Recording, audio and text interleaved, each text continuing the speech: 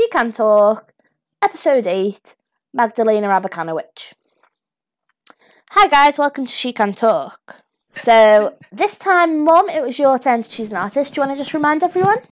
This week I'm looking at the work of Magdalena Abercanowitch. I'm actually revisiting her work because I studied it when I was at university and I actually used her as an example in my dissertation. So, she created large organic forms within huge installations, but each part of the installation was an individual sculpture in its own right. A little bit of background on her. She was Polish and from quite a well-to-do family, but they had to flee their home when they were under communist rule, and all they took with them was money that they sewed into their clothing.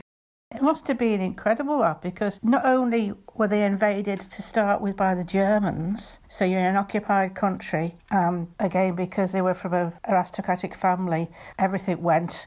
Any decent possessions or things they had would have been stolen by the Nazis. And then when you think, okay, we're going to be liberated, they were actually occupied instead by the Russians. And so her lifestyle would have become even worse because they would have been part of the hated class by the Russians. So she had to pretend that she wasn't part of that class to survive. She was still able to study though, and she studied in Warsaw, which I think is where they actually settled. She started off as a painter, but she was discouraged from this by her tutor because it wasn't classed as an appropriate occupation for a woman. She was encouraged to weave instead. She did this in a very untraditional manner. The first work that I think I ever saw of hers was Abkhaz. I think this is taken from her name, and maybe it represents the different sides of her, or maybe a moment in time, or what she put into the work itself. The Abkhaz are huge woven pieces which hang, and you can walk under them or around them, but they're not pretty pieces. They're very tactile, and the weaving isn't neat, uniformed pieces. These have feeling in them. They're messy, and I think maybe they're expressing how she's feeling.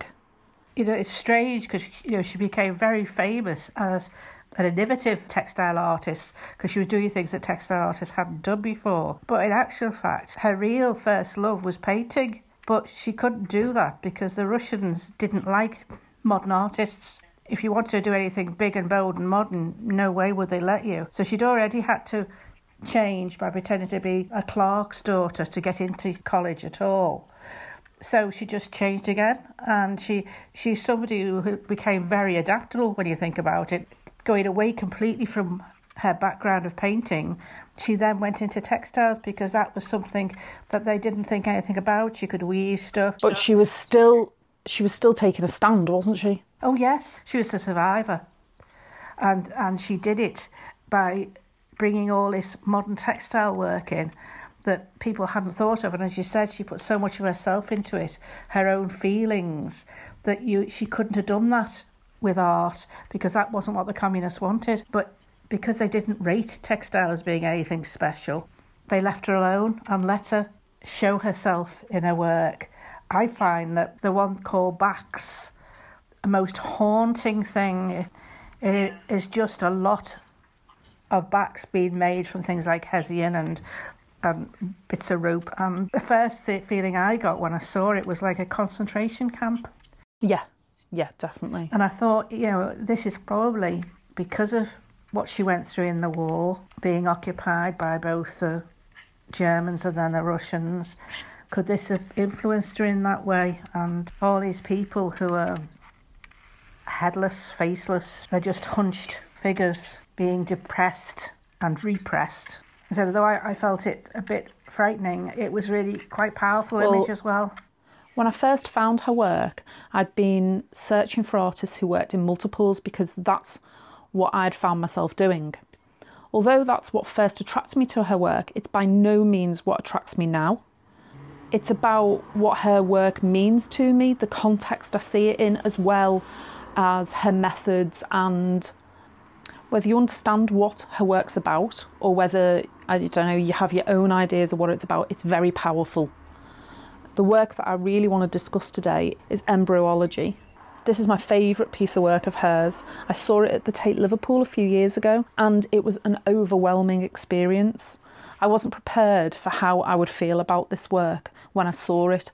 I'd seen it on the internet and it was already my favourite piece, but I just stood and couldn't move when I first walked in. They're made of a sacking material. I think it's like burlap or something like that. And they've been sewn and very heavily stuffed with patches all over the place and very evident stitching everywhere. They look like they've been mended through time. For me, they resemble a cocoon. So maybe it's about protection or not being able to protect. I thought they looked quite mysterious as well because they are different sizes and the shapes, although they're boulder-like, the shapes do vary. So I thought, you know, what would it create? What would be the end result of each of them? Would it be an animal? Would it be a human? Presumably they represent embryos, maybe children she didn't have, or what occurred to me later is maybe it's the children that didn't exist because of war. But I think they're probably embryos in the early stages of pregnancy. I don't know what they're meant to be. And perhaps that's good as well because you don't know, you can imagine. Yeah, but what I like is what you're saying, that they're all individual. Although they're grouped as a multiple, you could just look at one by itself, couldn't you? They're all so different, but they're part of the same thing. And they look like they've been hard to stitch, almost as if the process itself has been a labour to her. Yeah, I think that's the big difference between that piece of artwork and the backs that I looked at, because the backs are all the same. They're just people who have hunched over, and it looks totally depressing to me. It's instead, I can imagine it being people in a concentration camp or people waiting, not knowing what their destiny is. That's the difference with that and embryology, is that the embryology could become something very different. I don't know, because for me it feels like there's desperation there. It's unsettling because they look like they've been repaired. You can almost imagine her going around repairing them, trying to keep them safe. Yeah, I've only seen them on the internet, you say. I haven't seen the actual piece of work. So as you've had that experience, you probably got closer to what she was doing. Very influential artist. There's always something different that she has looked at. You know, it's perhaps good that she was restricted to what she originally wanted to do, because she's now done something that's quite phenomenal. Yeah, her work's really special, isn't it? I don't think I've spoken at all yet. I'm just completely in awe of her work. So that's probably everything on Magdalena Abercanowitch. But Gran, next time it's your turn. You said you wanted to look at Sandra Chung Engashan. Is that right? Yeah.